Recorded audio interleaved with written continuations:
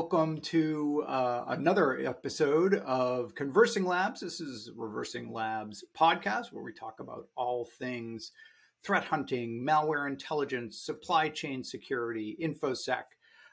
And we are really pleased to have our guest with us today, Steve Lasker. Steve, to start off our conversation as we do, why don't you introduce yourself to our audience? And also, if you could, kind of give us a sense of your journey into the information security space. Yeah, thanks. It's a pleasure to be here. Thank you for having me, Paul. I've been really impressed with the work Conversing Lab has been doing and Reversing Labs on the products and services you guys are offering. So it's an interesting journey. So I've been for the last 20 years or so. I was working at Microsoft, and one of the last sets of things that I had been working on was the container tooling for Docker container tooling for development through production. And then for the last 6 years or so, I had been working on the Azure Container Registry, running that service. Working in the industry for a while, we're seeing a reboot of the virtualization stack. So that's where the Docker container ecosystem comes in. And it's not just a production thing, right? It's development through production. And it was interesting to observe the trends that were happening there. Is the amazing productivity that has with this shift in the industry to expect more for less. But there is also this other interesting phenomenon happening at the same time where the way we're achieving this great productivity is pulling things from the internet and pulling them in, whether it be containers or when I'm building my containers, pulling in the latest version of some package. And that was a pretty major shift from the days where we were pulling in software from vendors that we trusted, whether it be control vendors or libraries and so forth. So they were doing great due diligence on their software because their company was at risk. So watching all of this, realizing that we really needed to apply the standards that exist, right? Companies have expectations for how their software should be verified and tested and meet certain compliance, and none of that was really being done. So around 2018, we started the effort around the Notary V2 work, where we said, look, the best practice is to bring the content you depend on to your environment. There was no good signing technology that worked for that content at the time. It depended on the content being in the same place. So if I copy it to my registry, I no longer had that seal of integrity on it. So that's where we started that project, is making sure that I can put identities around who built these particular packages, working with a great group of people across all clouds and vendors, and we had a great collaboration group there. So that's kind of how I got pulled into the space, was seeing the need and the opportunity, not just for the Azure customers at the time, but Microsoft's a software company, not just a cloud provider. So how does Microsoft ship its software to run on its competitors' clouds and so forth? So it was a great opportunity to kind of engage in the open source community and figure out how do we bring the expected bar back to this new generation of the way software is built, consumed, and distributed. So, I mean, you had a 20-year stint at Microsoft and ended up there as a principal program manager for Azure, and a really interesting time period to be at Microsoft from kind of the early 2000s, yeah. Right? And kind of trustworthy computing memo era, right? And this kind of big organization-wide shift and focus on application security. And then, as you said, 20 years that really saw the evolution from desktop to cloud. Just if you could kind of talk about that experience and your journey, your time spent at Microsoft and kind of some of the changes that you saw there, and how you see those playing out now in the conversations we're having now about technology use and adoption and security, obviously. Yeah, I mean, it's interesting. So if you wind back quite a bit, even to the days where Bill Gates and Steve Ballmer were running the company, the industry was in a different space, right? You had the Microsofts, the Oracles, the SAPs competing for holistic platforms. All your apps and services should be built on Windows. All your apps and services should be built with Oracle apps, and and so forth. And every win was a loss to the other. So it was a really different marketplace. Shift to today, there's a much more interoperability, right? I use a little bit of Azure, use a little bit of AWS. I might be using both. You know, software, not just software vendors, but open source projects as well as a way to consume in additional capabilities. So that paradigm shift is a very interesting one, and also with the ability for the internet to pull in anything at any time. Um, really changed the industry on what's available to them, and also the expectations around how fast people need to get updates out. The days that we would build something and take 2 or 3 months to test and verify and roll out something before it's actually consumed is, that's just laughed upon now.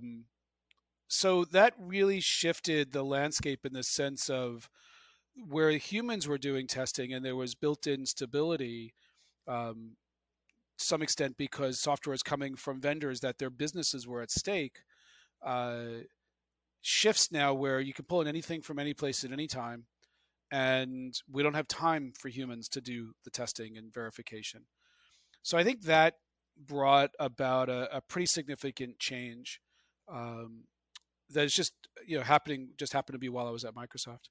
The other place was interesting because Microsoft's a big company, and I was able to move around with different divisions and different portions of the company. And when Azure was first getting started, I had the opportunity. Excuse me. When Azure was getting started, I had the opportunity to work on their billing system. It was one of the largest billing systems in the world. Telcos were the second, but they were separated by country.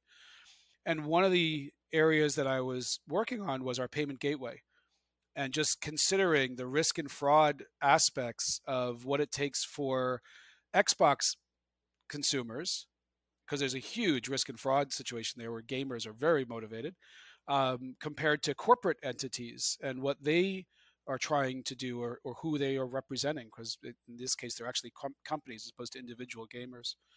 So it's another interesting area to kind of see the levels of risk and fraud that were happening at a payment gateway, and how you check and verify these things. Is very, in a lot of places, very similar to how we're trying to verify the sources of content, not just the source code that we are consuming, but who are the entities behind that source code. And when I'm specifically using the word entities because people come and go, right? It's, do I really want to trust an individual, or do I want to trust a collection of individuals that might shift over time? So it's just an interesting aspect of, as I think about how we want to verify the software we're consuming, packages, completed software, operating systems, is how do you assure that that wasn't tampered with? Is there some kind of integrity seal on it? And what is the supporting information around it that I can do some efficient checks to know that they already did some due diligence? They already checked that it doesn't have any vulnerabilities in it. But when did they last check? Because all of this is time shifted information. If they checked it last month, that's great, but we learn a lot in a month period. So how can I get updated information, or when was that information stated that was done? And who was it stated by? Because if I find some random piece of software on a USB stick, was the old thing, or on the internet, some endpoint, I don't know who built that thing. If I find an SBOM for it, who actually assembled that SBOM? How do I know that that SBOM actually is from the vendor that built that vendor entity that built that piece of software or package? If I have a statement that says it meets some compliance or it was scanned, how do I know that that entity is also true? Because otherwise, I'm just finding pieces of paper on the on the floor that I'm supposed to trust.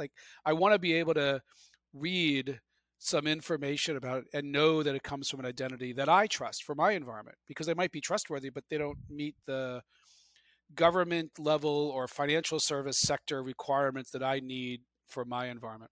Yeah. Well, you mentioned government level too. And I mean, I think one of the things we've seen in the last 18 months, right, is that the federal government, the Biden administration have, kind of taken the lead on trying to answer some of these questions, or at least for vendors who are selling into the federal government space, which of course is Microsoft and many other vendors. um, with the executive order and some of the follow-on guidance that's come out of Office of Management Budget and so on around that. What's your sense on if that's going to move the needle at all? They're talking, like you said, about using software bills of material or having them. They're talking, about these issues around software provenance and so on. Is that going to make a difference? Again, move the needle or not? Yeah, look, this is a very interesting space because security and standards of this are not direct value to companies. Companies are selling their software. They don't think that this is when they're trying to sell their widget. What differentiates their widget is not necessarily the assumption is they're doing best practices on security, but are they? So I kind of review this as like taxes and insurance, where companies need to do it. The more mature the company or the more mature the people at the company will remind them you need to do this kind of stuff, because a very healthy company in an hour can be out of business and have huge liabilities because something made it through. And they could have made it through because a human made a mistake, or a human was emotional, or a nation state actor was involved. Business email compromise, right? I mean, that's Yeah.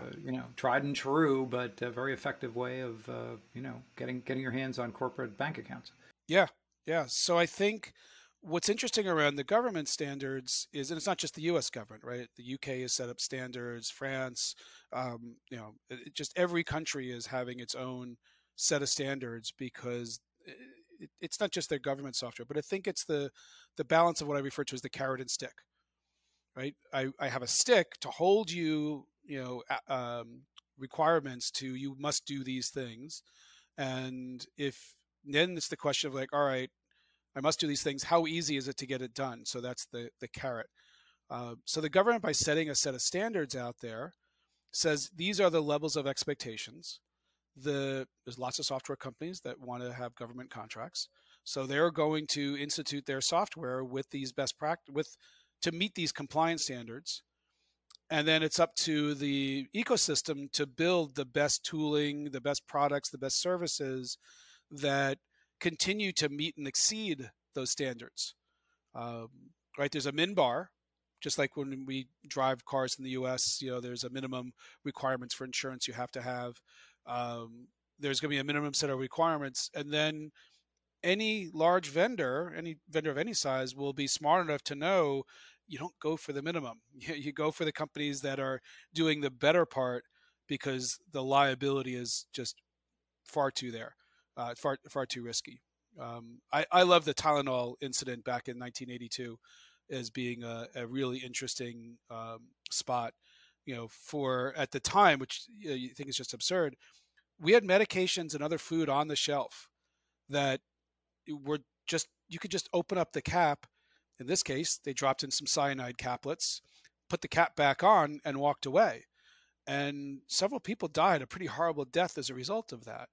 And in an instant, Johnson & Johnson's name was gone, evaporated, in addition to the liabilities. But that was the standard at the time. That's right. And as a result of that, there were changes, right? Johnson Johnson made, as well as pretty much every other drug maker, to how childproof caps and secure caps and packaging to prevent that type of tampering. You wrote a blog post on this on Sealed and Delivered, where you talk about that. You look back at analogs in physical supply chains and attacks on them, and the sort of lessons learned, how more traditional product vendors responded to those. Mm-hmm. High level, what is the takeaway from that? What do software publishers and the software industry have to learn from how other product manufacturers have responded to these types of threats? Yeah, absolutely. I like making analogies to existing infrastructure that's already built. It's tried and tested, and there's always subtle nuances, but the way the physical supply chain works, whether it be food or the parts that go into cars that get assembled, is very similar to what software is. The idea that I could instantly pull something across the internet, into my production environment? Sure, it's possible, but how do I know that that the hundreds of thousands of connections between my production service and that endpoint are going to be operating through no fault that stuff happens? How do I know that an update that was well intended actually breaks my environment? Right? The largest vulnerabilities of cases are actually updates to the packages. It's not the initial software. I mean, it's kind of known. You see evil.com, you don't install the software. But our favorite SolarWinds or any of these others, they're usually updates that come through. And those cases were signed by the original company. So on all the best practices, we bring milk and food into our home. We put it in storage. It's there when we need it. We replenish when we need to. Manufacturers go out and get parts. And when they bring them in, they're doing quality control. They make sure that the stuff they're bringing in meets their expectations. So the analogy here is, why aren't we doing the same thing for software? Let's leverage the internet, bring in the copies of the latest thing, do some testing on it, make sure it meets first of all, does it come from the entity that we believe it comes from? That's the integrity seal. Is it still the same? Because it's not just one endpoint. We bounce them across dev, staging, prod, so forth. Is it still original? Is it still authentic? When was it last checked? What is the timestamps that are associated with it, and when the SBOMs and the scan results were done? And then every update is a change, right? It's an intentional change. Is that change a change that will cause a break in my environment? So you want to do functional testing. Is there a change in there that a human made a mistake and some code could actually go awry and cause an outage or cause a vulnerability? Or did somebody accidentally pull in another package that, or not accidentally or intentionally, pulled in a package that is doing bad stuff, right? And bad stuff could be the wide variety of things. So I think it's really a matter of the discipline that we're seeing is companies need to start putting those disciplines in place. And it doesn't mean that humans need to physically scan everything, right? We're not saying that. We're saying is just apply good automation practices for testing and verification as you do for your own build environments and deployment. So it's just a matter of writing more automation. I like to say nothing's free. So if you're getting some free software from the internet or wherever you're getting it from, invest in putting best practices in place, including scanning for bad patterns. And that's where Reversing Labs has got some amazing technology, is to not necessarily know this particular package is known to be vulnerable, because that's just a matter of doing due diligence. It's catching stuff before you know about it. So what can be done to look for patterns and things, because to know I shouldn't deploy this thing because there is a smaller piece of a bad pattern that's embedded into the software that hasn't been caught yet.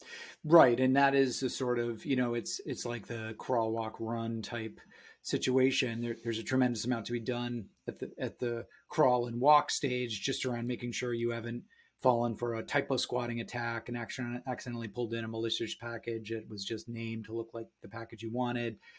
But then there's the SolarWinds, scenario, right, at the sort of run stage where, everything checks out except that your development environment got hacked by a nation state, and there's a malicious behavior in there that you're unaware of, but you need to be, obviously, before you ship that out to your customers, because it's signed, it's coming from your update servers, and for all intents and purposes for them, that means it's good to go.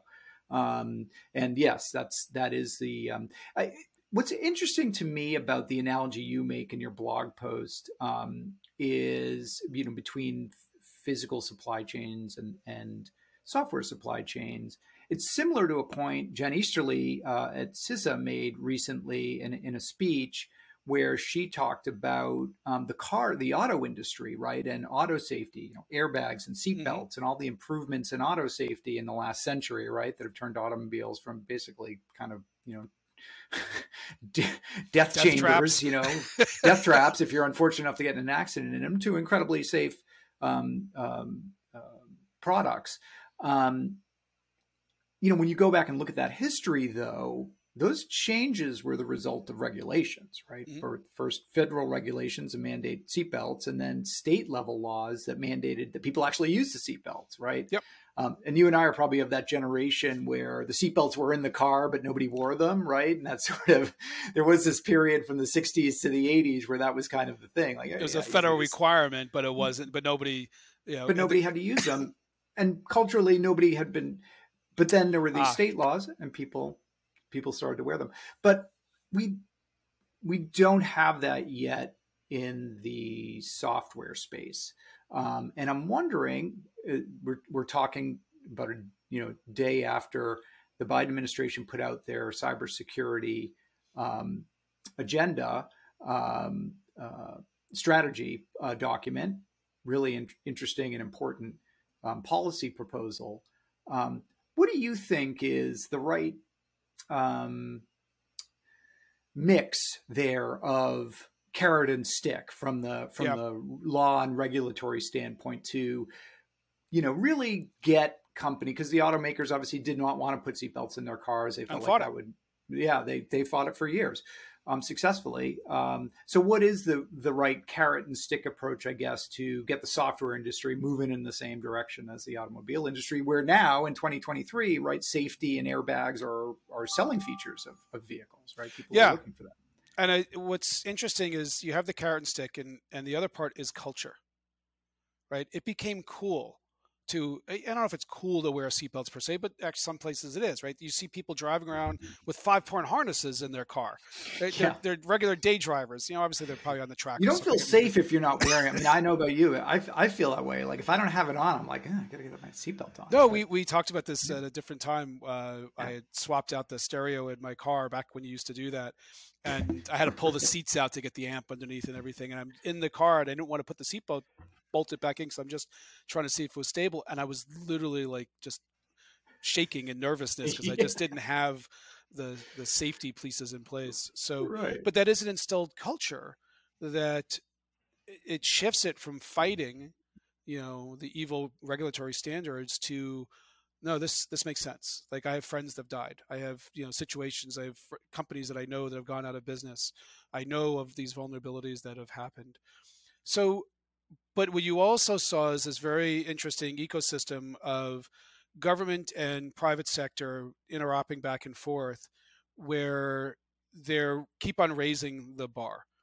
And if you to some extent look at the space industry, right? The NASA had to initiate a lot of these efforts because it just wasn't cost effective at first, so they invested themselves.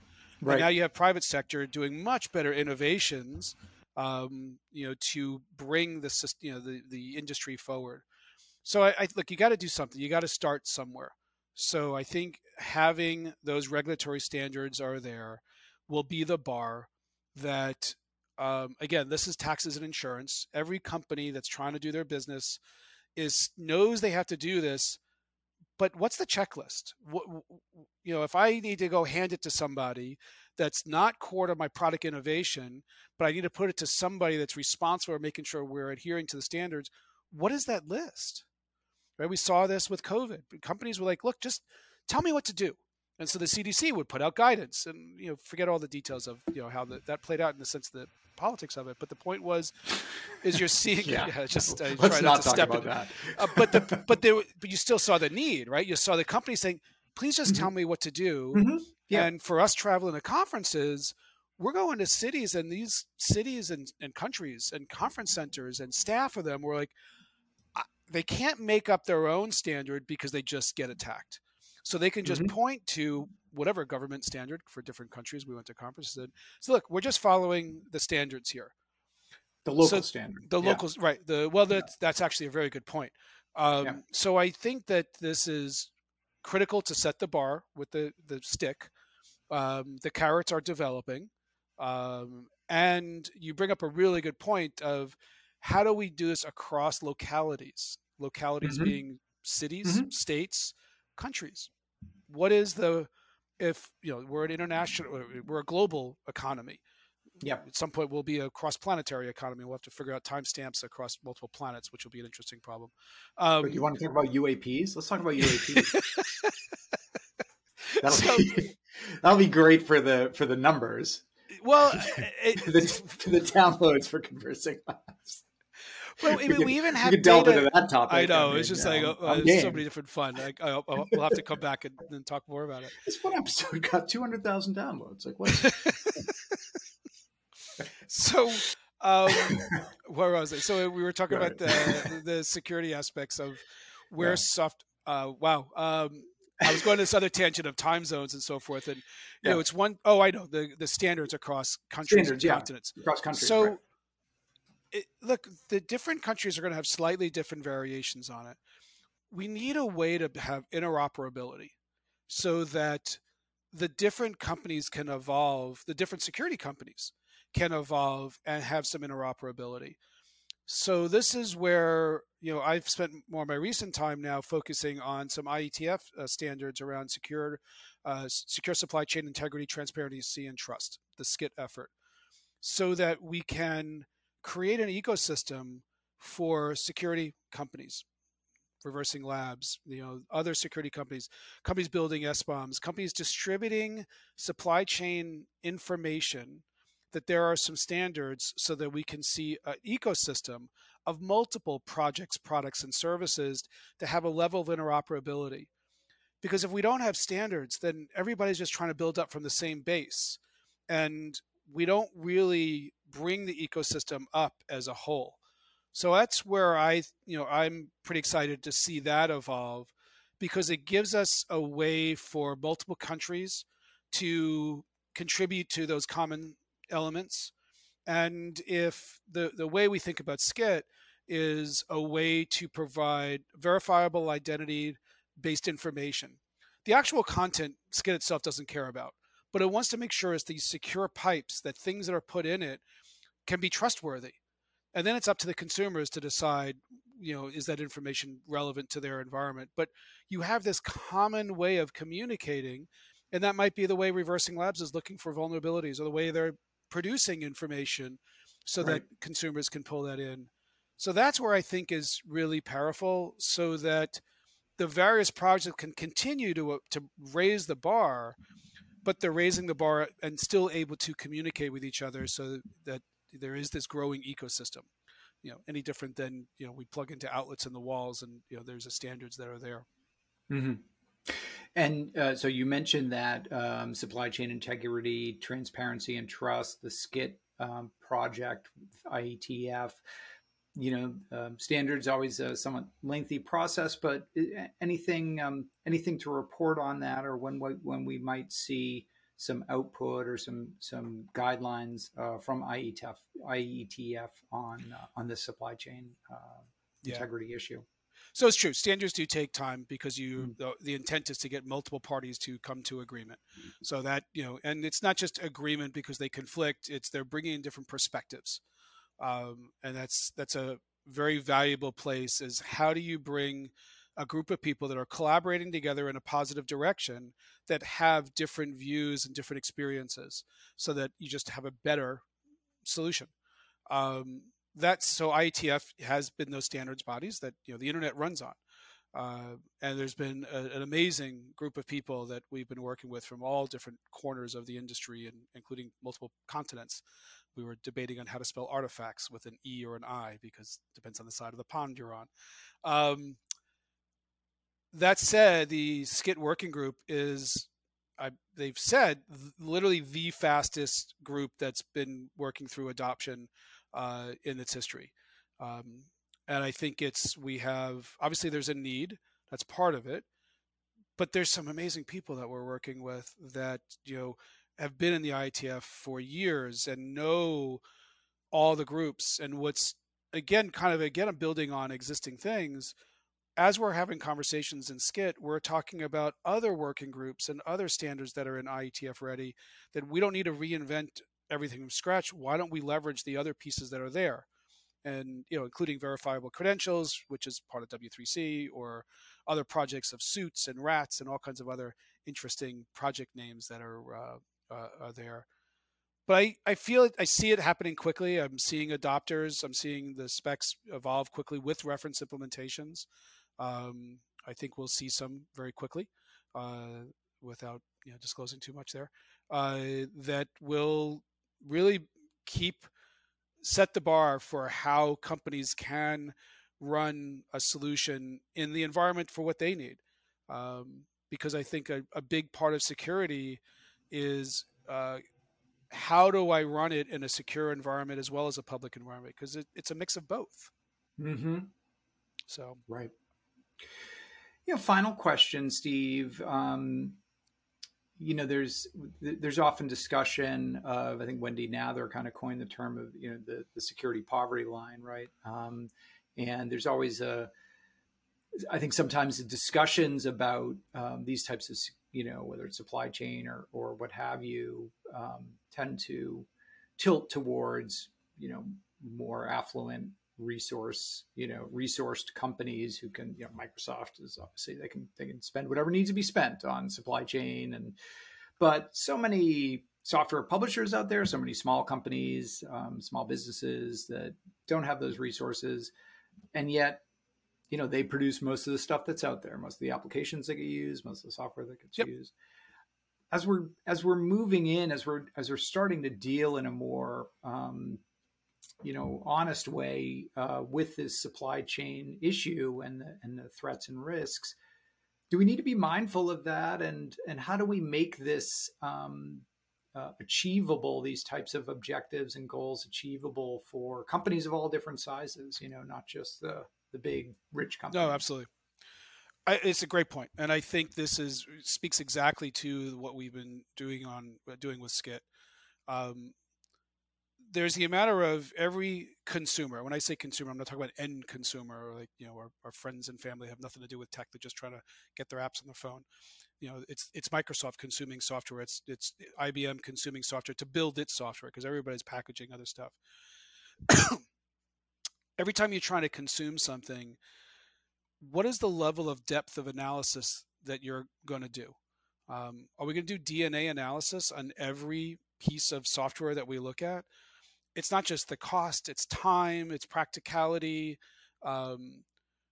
There's when you look at a product and you look at the side, you see a brand. You decide whether you trust that brand. You look at the ingredients on it. If I'm allergic to peanuts, then I'm going to make sure it doesn't contain peanuts. Do I know it doesn't contain peanuts? I'm trusting, right? I'm looking at this enough information. If I'm I need gluten-free food, I'm going to look at the logos and so forth that are there. So it's a matter of building a sense of trust and being able to verify it, having enough information to make statements about the quality of the software, so that now I get to smaller companies or smaller groups. There's a group in ITF that they're focused on emergency management, whether it be schools or fire, police, and hospitals and so forth. They don't have enough people to do high-tech evaluation. But what if there is an entity that is dedicated to making sure that all of the emergency management software, which is unique, is being tested and is stamped with an approval because this entity is doing that work? And then every hospital, emergency management system, whatever, they're just making sure that this piece of software they're about to consume was tested within a certain time frame by an entity they're choosing to trust for their industry, and then they're good to go. So that's how I see it scaling from the really big financial firms that won't trust anybody, just so they want to make sure that the risk is so high that they're going to do their own testing because they can afford to do it, towards larger groups which still want that, but they're delegating trust to another entity that is doing that on their behalf. So that's how I think this will scale. Yeah. But it's part of it is every one of those statements has to be trustworthy. So Right. that's why we are focusing so hard on the verifiable identity work that we're doing in Skit, to make sure that when I'm pulling something out, I can actually trust the information. Just like when I go to a notary, if we buy a house, if you and I are exchanging the sale of a house, we have to go to a notary and I have to prove my identity and you prove your identity. The notary doesn't care about the contract. That's leaving to somebody else. They're making sure that we are both who we say we are. Right. And then somebody wants to analyze the contract, is saying, well, I know these are the people that they say they are because they were verified. Now they can just do the analysis on the actual contract. Right. Steve Lasker, it's been great having you on, and we look forward to having you on again and continuing to talk about supply chain security. Thanks so much for coming on Conversing Labs. Thank you for having me, Paul. Reversing Labs, I'm really impressed with the work you guys are doing, and it's exciting space. Thanks for having me. It's great talking to you. We'll do it again.